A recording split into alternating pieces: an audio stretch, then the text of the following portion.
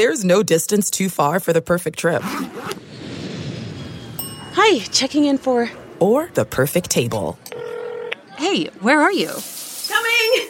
And when you get access to Resi Priority Notify with your Amex Platinum card... Hey, this looks amazing. I'm so glad you made it. And travel benefits at fine hotels and resorts booked through Amex Travel, it's worth the trip. That's the powerful backing of American Express. Terms apply. Learn more at americanexpress.com/withAmex.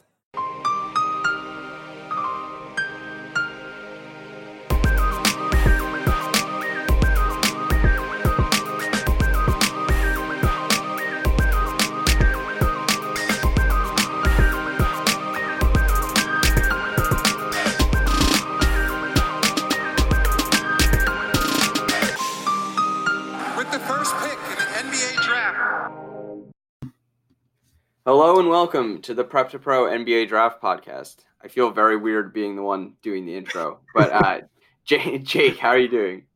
I'm doing well, Max. How are you? I am all right.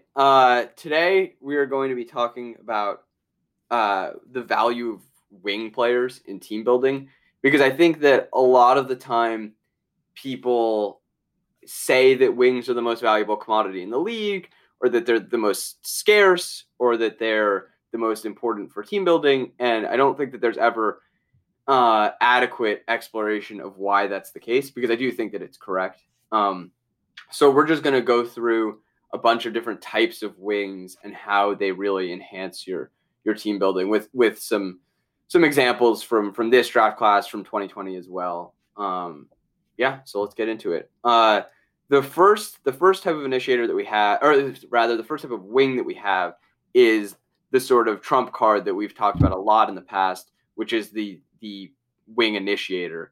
So Jake, you want to get into a little bit of what makes the wing initiator such a valuable commodity? I mean, really like the prize commodity kind of in the entire NBA. Yeah. I mean, first of all, I just did want to preface this conversation with kind of like how it came about.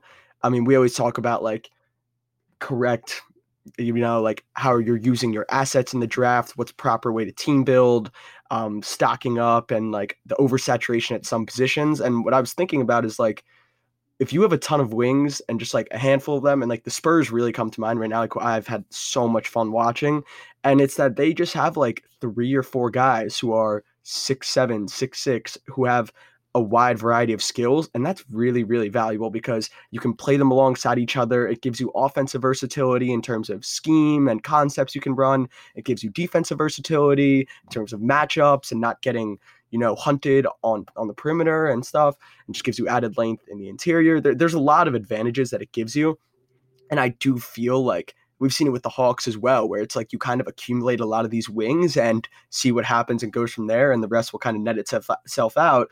And I think we're going to see, like, even if they don't all hit their high-end outcome, they can still all work together in conjunction with each other. And that's why you kind of came across like the types of wings, which is, I think, a really good way to think about it. Because while there is no such thing as having too many wings, there is such thing as having too many strict 3-and-D guys who can't put it off the bouts. There is such thing as having too many slashing wings who can't space the floor for you. So I think when you have all those together, then you're working with something really special and interesting. But it's crucial to identify the distinction and how they can play off each other and benefit. Now back to like the wing initiator. I mean, in the most simplistic way, I was watching the Lakers game the other night. I think it was Lakers Pelicans, and LeBron is a 6'8", 240-pound point guard. And because of that, you have all these matchups are all out of whack, and Kyra Lewis ends up on Kyle Kuzma in the post. And while Kyle Kuzma in the post isn't necessarily like my go-to ideal usage, that's a very advantageous matchup for the Los Angeles Lakers. And there was no switching, there was no screens, there was no back cuts that even required that. It was, we have guys that are all 6'6" and taller, and you're going to have to deal with it. And I think the wing initiator really just, from a basic like floor level, I'm trying to, like, I don't know how to phrase this, but like at the very least, it puts the opposing team at an inherent disadvantage if they are starting a traditional guard sized initiator. In that, like, if Kyra Lewis is your, initiate, and we've, the two of us have talked a lot about how there's not really that much of the concept of an on-ball versus an off-ball player is kind of false. But like, you know, if you are starting Kyra Lewis, you're at an inherent disadvantage if the lead handler for the other team is LeBron James. Yes, because 100%. because that, you know, they might all be playing another guy who's 6'3", 6'4", but you can avoid it to some extent, and that puts you at an inherent disadvantage, particularly if you can manage to field guys who are that size and can also move well enough to stick with Kyra Lewis. Yeah, I mean, so what I was gonna say is like before we even get into the skills, like that's just the basic lineup. Yeah. Like the advantage that it gives you, puts a defense at an immediate disadvantage and they're forced to scramble and play outside their comfort zone and do all that. And I think, and then we're gonna get to the skills. The one thing that you really have talked about even before I came on and I saw it in the outline, I was very happy about it, and I think this is you see this with Cade a lot, is his size allowing him to see and do these passes that no one else can see or even like execute. There's one I had in mind from the Kansas game in the first half. I posted on my Twitter, and like he was doubled, trapped off a screen, everyone's swarming him in his face, and a lot of guys would either have to split the trap or get flustered and try to swing out of it. He throws a one-handed whip pass to the opposite corner on a frozen rope. And that's because he could simply see over the trap and he could throw it over them. Cade is an absolute wizard that he could even see that and wants to even go to the opposite corner while being blitzed off a ball screen, and that's why he's special. But the ability to even be able to see that and execute that is the ultimate prize of having this big wing initiator. Yeah, I mean, we've seen consistently with Cade, you know, his handling of things like double teams in the post. The timing is really impeccable, and that he has an ability to see these passes over the top and execute them because he can actually just release passes that high in the air. But I think that does get it to another important point, is that by simply being that size, and I mean, if you have the build of LeBron James or Luka Doncic or Cade Cunningham, that you have access to these play types that you know Stephen Curry doesn't have.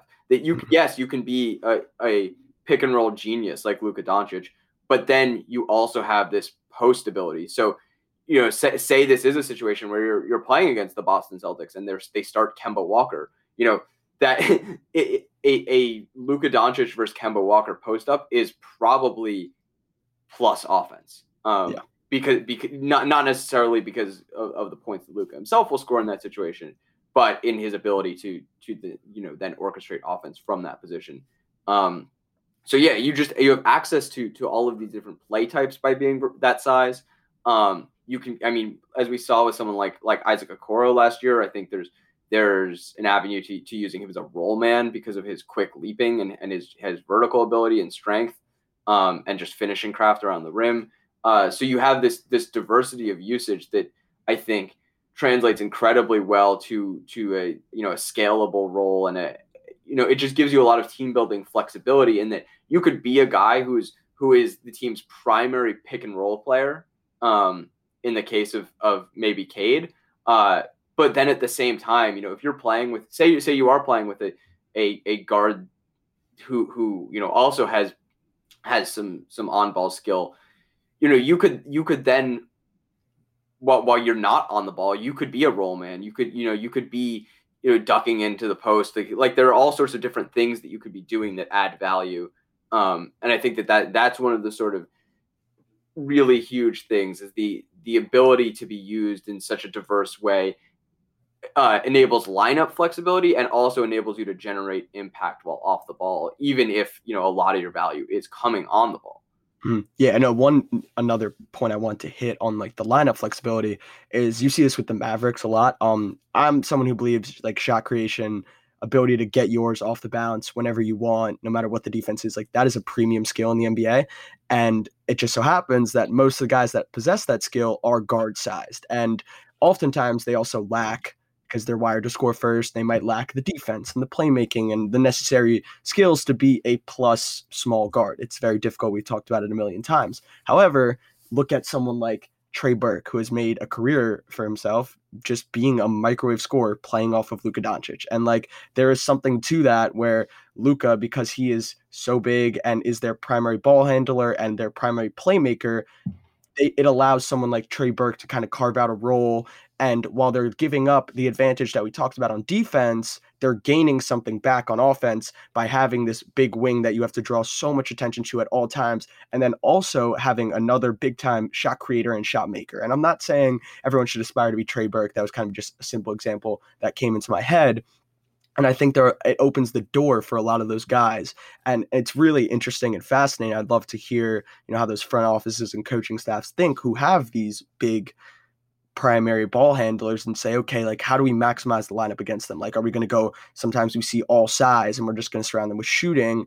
And while you can build an absolute crazy defense, like we've seen with when Philadelphia, the 76ers go to these crazy big lineups, it's virtually impossible to score on them when Ben Simmons is guarding guards, and then you have all these wings and Joel Embiid. It's impossible to score on them, but then they're very, let's say, challenged when they get on the offensive end. And then what does that look like versus if you go to that small shot creator guard route and you're giving up the defense, but then you're gaining it back on offense? Like we saw, Dallas had one of the most prolific offenses in NBA history. And I just think it gives you the option to play around with and get this really intriguing give and take that just isn't even on the table if you don't have these guys. And I think that's the big overarching point. The wait is finally over. Football is in full effect and the NBA is back. You might not be at a game this year, but you can still be in on the action at BetOnline. BetOnline is going the extra mile to make sure you can get in on everything imaginable this season. From game spreads and totals to team, player, and coaching props, BetOnline gives you more options to wager than any place online. Head to BetOnline today and use promo code ARMCHAIR to take advantage of all the great sign-up bonuses. BetOnline, your online sportsbook experts. Yeah, you have all of these different ways to build and all these different, ideas behind a team that you can adopt and aspire toward. And it just gives you a lot more options that it allows you to accommodate talent elsewhere. So like if the talent that you can acquire elsewhere is a small guard scorer, you can accommodate that if you're built around a wing initiator who, has that play type versatility, who has defensive value. You can accommodate that. You can also then accommodate, maybe a paint anchor role man, because maybe that just means, relying on more shot making from the wing, relying on maybe some more, playmaking from that wing creator. But, you can compensate with maybe the offense is okay and the defense is elite. I mean, I think you see that with someone like Jason Tatum shouldering a very, very large offensive load, where Jason Tatum is a very good offensive player, but it's the combination of being able to self-create fine offense and being able to anchor elite defenses. And I think that's kind of one of the big, why the ideal of this player, the wing initiator, is so game breaking, is that if you have a guy who is your primary offensive creator, and then either a high-level defensive contributor, or maybe even verging to the level of defensive anchor, because some of these guys, when you're talking about guys who are 6'7", 6'8", 7+ wingspans with elite instincts and intelligence and strength and physicality, you're starting to get into a guy who can really be such an impactful player at the rim or maybe at the nail. It's just as an off-ball defender in general that's a really kind of a defense changing player, and to be getting that on both ends is really truly a trump card in a way that I think like we've seen with someone like Giannis, where you can kind of, when you're starting verging toward being both of those things, you do start to sort of break, impact metrics and that sort of thing, because you're doing, I mean, of course, LeBron James as well. It's quite the combination that I mean, look, maybe one of these days we're just going to get a straight up 7-footer who is like a Luka Doncic level pick and roll player, and Anthony Davis as a defender. And it's just going to be, totally Wemby. That's our best shot, I think. But like, I mean, honestly, given how basketball evolves, like we probably will get that player eventually, and it'll just be a totally like sport breaking thing under what basketball currently looks like. But these guys are in that mold, is kind of why the wing initiator is the commodity in basketball. Yeah, I mean, and the last point I do want to hit on before we move on from this is like, and we talked about this all the time. Like the bar is extremely, extremely, extremely high to actually fulfill this role. I mean, you were talking about once in every 5 to 10 years from a prospect standpoint. There's only a handful of guys in the league that can actually do this. So when we talk about Cade through this lens, like that means he's special, and that mean like there are other guys in this class that, as someone who watched a ton of high school ball and AAU ball, we were looking at this class a couple of years ago, and you had guys like Jalen Johnson, Jonathan Kuminga, Jalen Green, maybe Scotty Barnes. As, oh my God, there are all these big wings who can handle and do this, this, and that. And then when it comes down to it, and it's actually their draft year, and we're evaluating through the hard lens that is an NBA prospect, a lot of times they won't be able to check all these boxes, and that's more than okay. Like, that's my main overarching point. It's more than okay. That doesn't mean that you fail or you flopped or you weren't the prospect everyone talked you up to be, because I truly believe this is a generational mold if it actually can be attained to a point that it's valuable to your franchise. But this does need to keep in mind, like, when we're evaluating guys down the line and we're looking at guys in this draft class, like, it is very, very difficult, and you need to be basically flawless to do this from a size and skill standpoint. So I would just say, like, wing initiator, it's a sexy term, but I would definitely, like, let's tailor it back, because the bar is so high. Yeah, it certainly is. And I think with plenty of guys in this class, you can see some aspect of it, and you can see what makes the archetype so appealing in someone like Jalen Johnson, where you can see that he does have access to some of these passes that are unique in terms of where he can deliver them from, and the fact that he can even see them. But it's just the overall package of scoring threat that you need to have of decision making on top of simply having access to these passes. The bar is extraordinarily high, as it is for all players who are going to be entrusted with an on-ball load.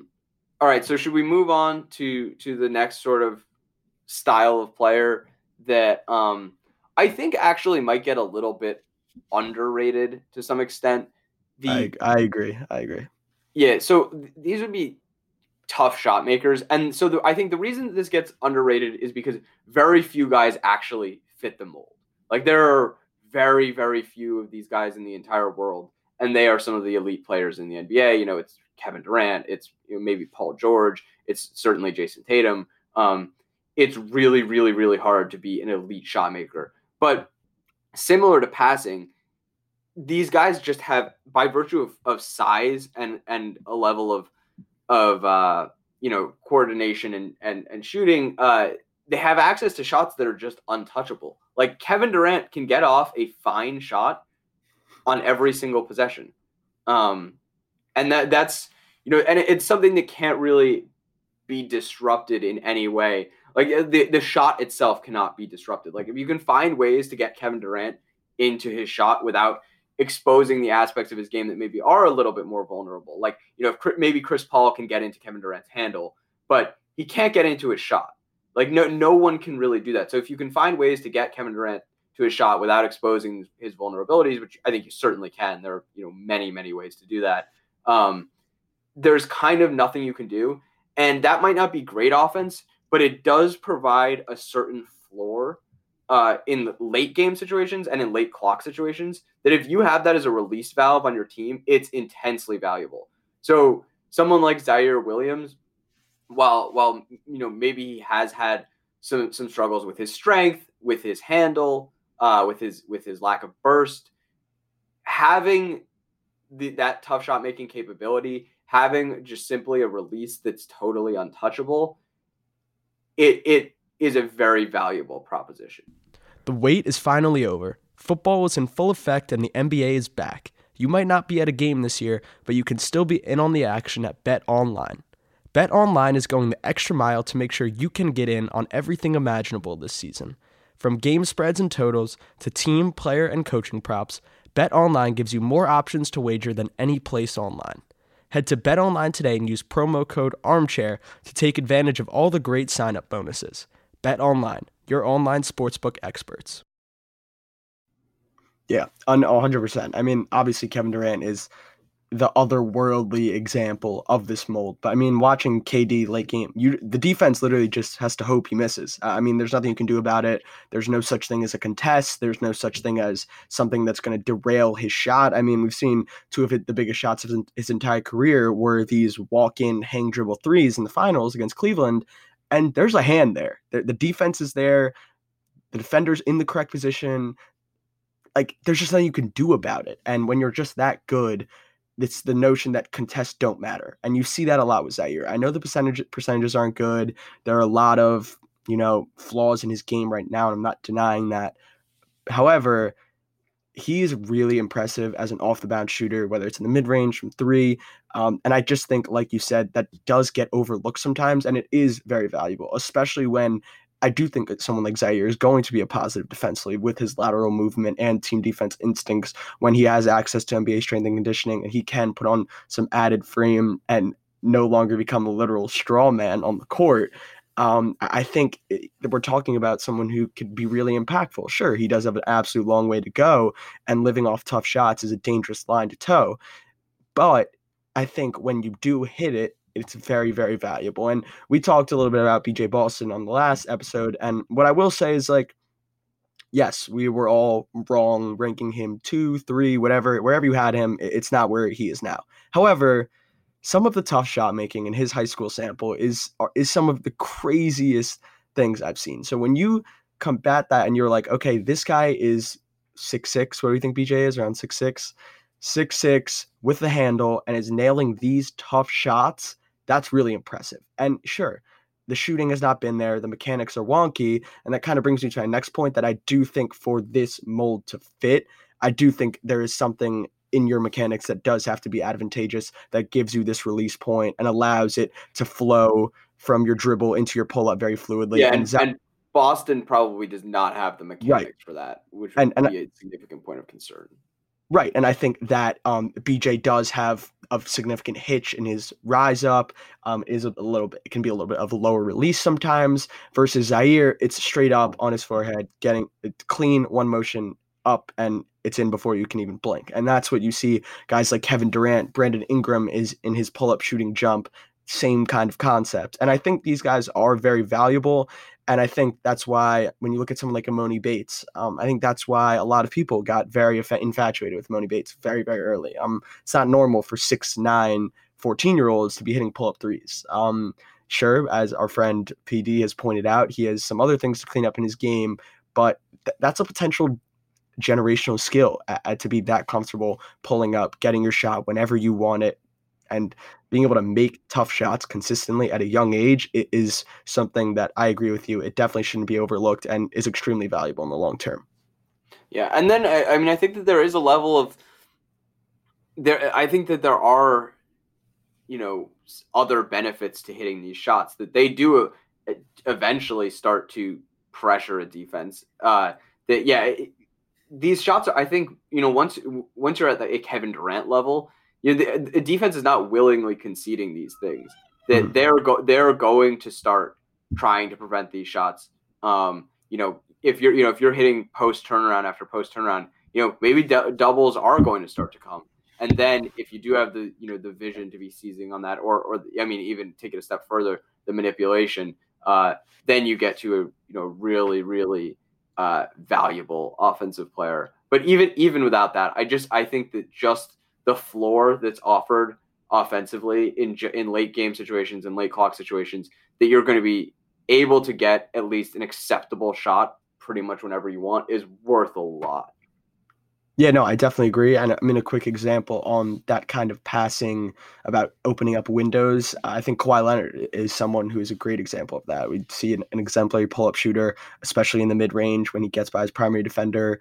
You don't want to just concede. Yes, the mid-range, we know the numbers, whatever. Kawhi Leonard is a very, very good mid-range shooter. An open mid-range pull-up for Kawhi Leonard is generally going to be plus offense. And I think you're going to see that draws defenders, and we've seen this playmaking leap from Kawhi, especially in his time with the Clippers, and a lot of that can be attributed to the reads that he's being sort of invited to make. And we've seen this with Jason Tatum a lot as well. In the playoffs, the bubble last year, all of a sudden he's throwing these skip passes, and yes, that takes a lot of practice and actual execution to do it, the film room to see where the opportunities are. But when push comes to shove, if you're not drawing the attention and you don't have the ability to manipulate the defense, and if you have the ability to manipulate the defense and you're a 6'8" shot maker, you don't really have a lot of room for error. I mean, you don't have a lot of flaws. You actually have a lot of room for error. I misquoted that. But Jason Tatum, I think, was a perfect example of that when he was driving.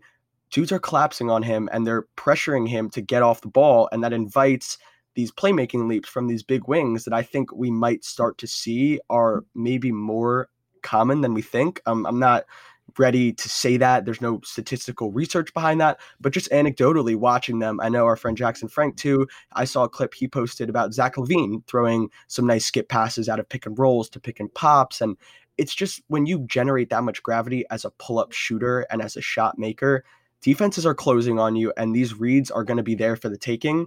And I think that is definitely the playmaking. I'm really glad you brought it up because I do think it's a little bit of a low-hanging fruit for these bigger shot makers. And I think that's a real thing. And like, defenses don't want to concede weird like leaners to Jason Tatum that he's shooting 47% on. Like, is it a great shot? Probably not, but it's something that he makes enough that like psychologically you're not going to want to concede it. And it's not the same thing as these quick rise Russell Westbrook mid-rangers that he shoots 35% on. Like, those are bad shots and you're fine with conceding them. But like the scoring gravity that comes with hitting these tough shots, I think is very, very real. And I think has been something that like throughout NBA history that we've definitely seen. So I think that it makes the fruit hang very, very low, and opens the door. Like, you still have to seize it, but like it opens the door for really large playmaking leaps that we've seen. Very, very late career for Kawhi Leonard, or a ways into Zach LaVine's career. I think that having that sort of scoring gravity definitely opens up the avenue for exponential growth and value by virtue of people just not wanting to get beat by you. All right, so moving on to the next type of wing, you labeled them as the glue guy, and I think that's a perfect title, and it's really because they can go with anyone, they can play with anyone. I think every team should gun for this type of archetype. They're scalable, they can play on, off, and they can do just a lot of winning things and help you. I think they're the ultimate ceiling raiser. Two-way impact, just the ability to space the floor, play team defense, all the good things. Two people that stick out for this mold in this class, you have Moses Moody and Franz Wagner. I know Moody has been he's been more on the ball than Franz. I think he's been able to get to his spots on the ball, which has been impressive. Obviously a very good off-ball player. I like his relocation, his cutting. And then Franz, just again, also a very good cutter, just smart basketball player. Three-point shooting has improved, which is very big for him. And just both of them, very good team defenders, very aware. And you can just plug and play. They can play with anyone. They're not going to hinder anyone's touches. They're not going to take you out of the flow of your offense or, ruin your game plan. They're going to just do what they're asked and excel at it at a pretty high level. So I think this mold is very valuable and someone every team should aim to have if they want to compete at the highest level. And I think those two guys are pretty good examples of that right now. And that's the type of guy that you can ask him to do a lot of different things and he's still going to generate impact. So if you want this type of player standing in the corner, he's going to hit his corner threes when they're open. He's going to add value as a cutter. And then he's bringing versatility and team defense on the other end.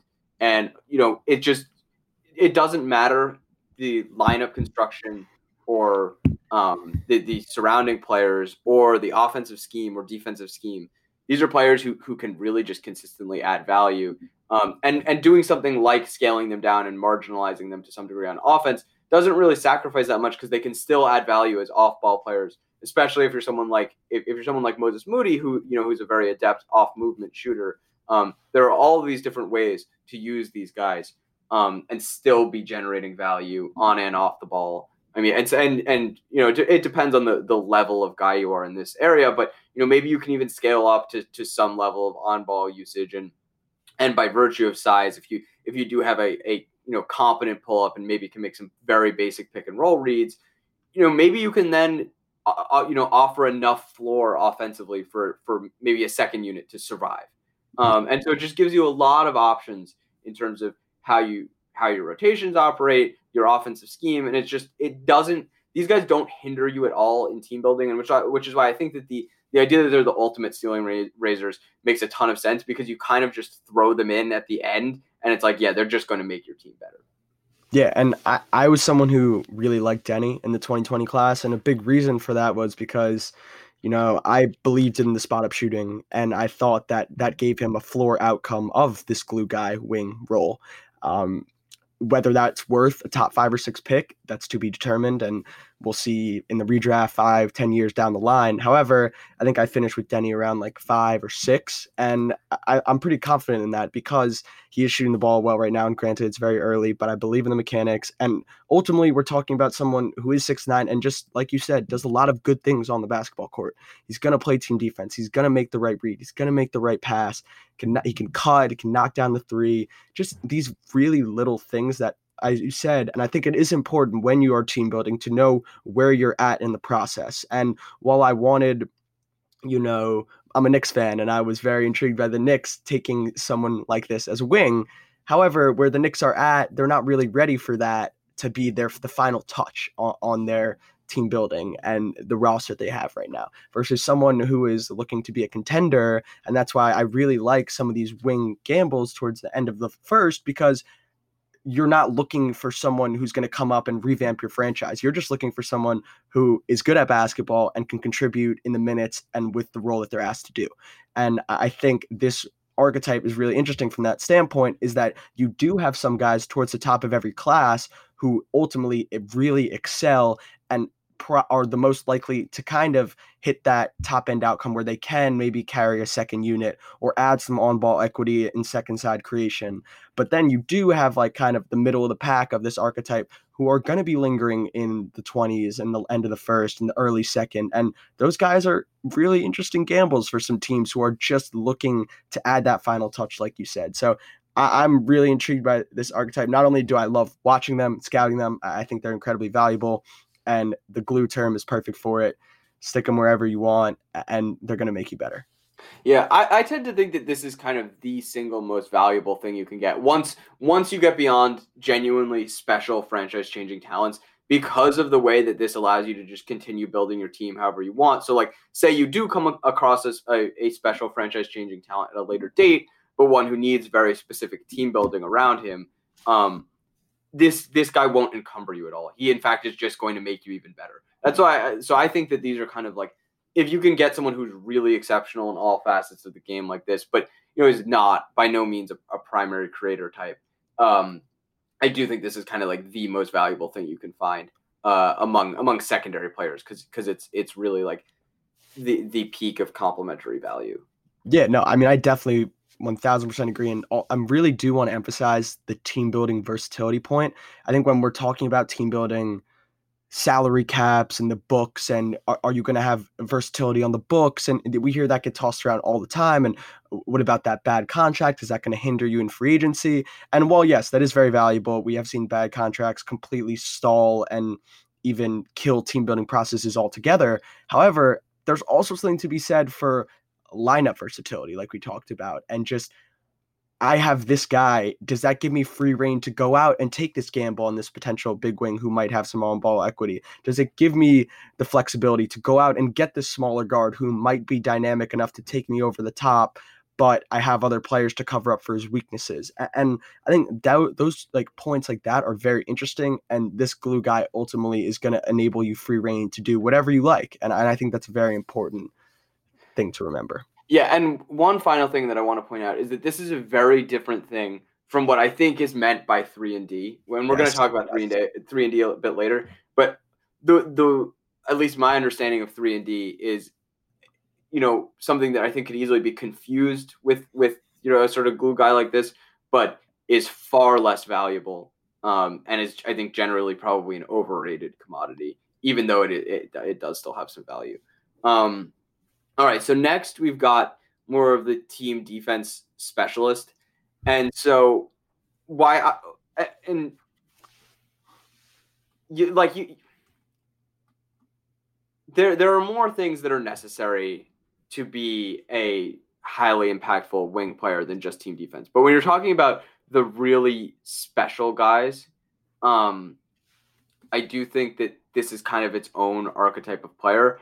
And the reason this exists is because these guys who are in that 6'7" to 6'9" range are able to, they have a level of range and coordination on top of length, that then, obviously has to combine with IQ and instincts to impact defense at a really, really high level and in a scalable way. So like, these guys, your Devin Vassell's, your Romeo Weems, these guys are never going to have the defensive impact of Rudy Gobert, but they're going to have high defensive impact in more context. Like if you asked Rudy Gobert to hard hedge every ball screen, he would not be the defensive player of the year.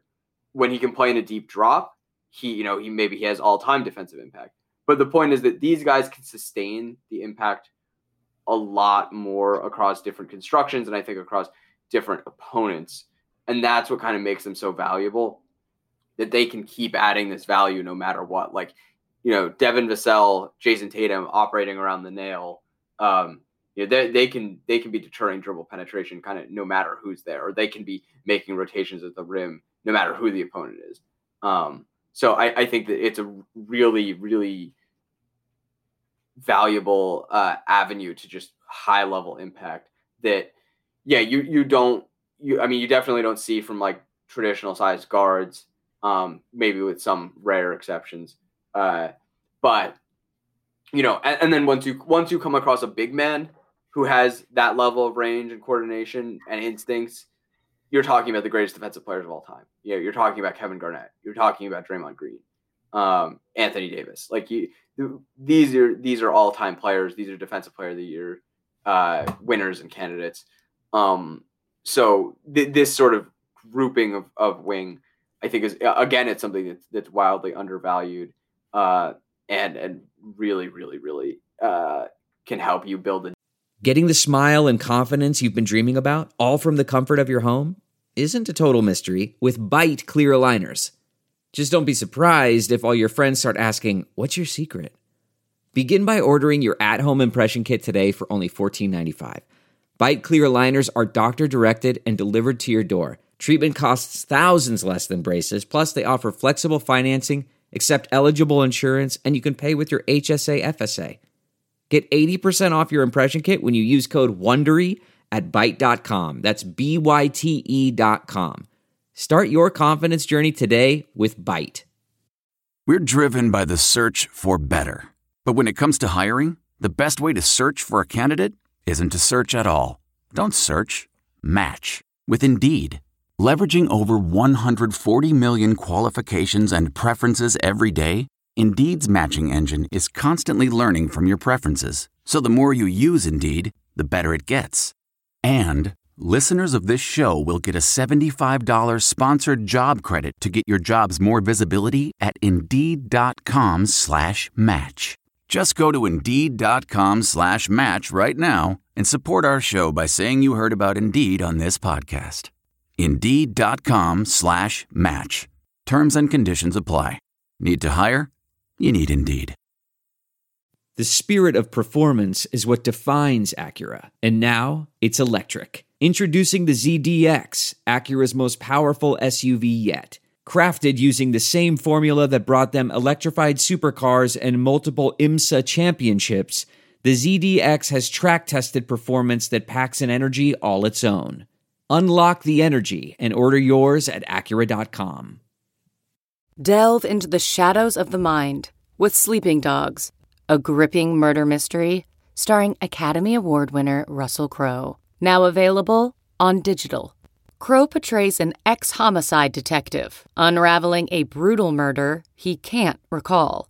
Uncovering secrets from his past, he learns a chilling truth. It's best to let sleeping dogs lie. Visit sleepingdogsmovie.com/Wondery to watch Sleeping Dogs, now on digital. That's sleepingdogsmovie.com/Wondery. What makes a life a good one? Is it the adventure you have? Or the friends you find along the way? Maybe it's pursuing your passion while striving to protect, defend, and save what you believe in every single day. So what makes a life a good one? In the Coast Guard, we think it's all of the above and more. But you'll have to find out for yourself. Visit gocoastguard.com to learn more. Defense in a sustainable way.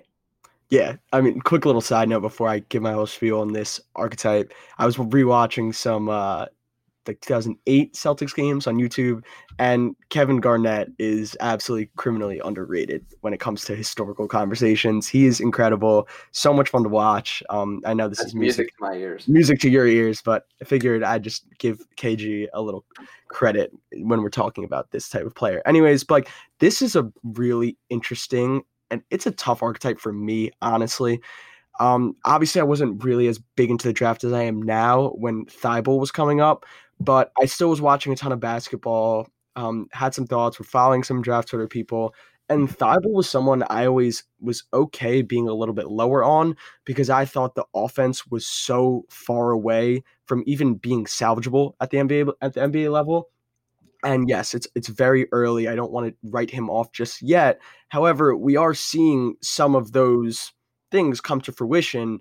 And I think we talk a lot about guys being unplayable because of their defense, but the same holds true for offense. You've said it on this podcast.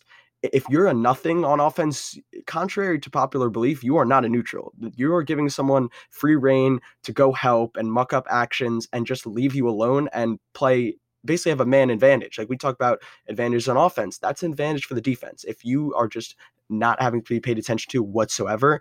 And so while I think the team defense is incredibly valuable, I've written about it before. The main reason centers are so valuable is because they have the ability to impact every single play at the rim. Versus point of attack guards, you're only even the best point of attack guards are only making an impact when they're guarding the ball handler, and that is far less frequent than any player within the 5-man offense taking it to the rim. So therefore, centers are much more valuable than guards. Applying that same kind of philosophy and thought process, you come across these wings who are extremely lengthy, have crazy range, and can play this somewhat free safety role. And while, yes, they're not protecting the rim and they're not going to have the opportunity to deter everything that comes that way, they are going to have the opportunity to impact all these types of actions, whether it's increasingly they are protecting the rim, though. Yes, 100%. Because, yeah, I mean, as offenses shift to be more perimeter oriented, and help is coming from different locations, it increasingly is these wing players that are helping at the rim. No, 100%. I mean, and we talk about secondary rim protection a lot. That was something Pat Williams was incredible with last year. Seeing Cade make secondary rim protections, like we talked about Cade and how much of a stud he is, but like that just gives you an idea of the defensive versatility that whatever team that drafts him is going to have, that he can be your point guard on offense and protect the rim, basically playing as the 4-man on defense. Anyways, while these wings, yes, they are protecting the rim sometimes, not all the time, but even then, they're going to have the opportunity to slide in and get vertical with contests. They're going to have the opportunity to dig at the nail. They're going to have the opportunity to split the difference between two weak side players and try to gamble for a steal. There are a lot of opportunities for these guys to make a real impact on the defensive end. And I just think it is a very important line to toe while seeing and recognizing special defense and the impact that it can bring, while also not just completely overlooking like a somewhat catastrophic offense that in some cases does exist with these just off the charts defensive wings.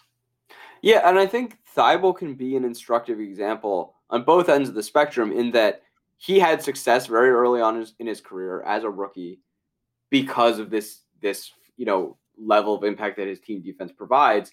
He also demonstrates that you do need some baseline level of offensive competence, that you can't be that unable to shoot, that unable to dribble, that unable to make plays attacking a closeout. You can't just be like a solid cutter. That doesn't work.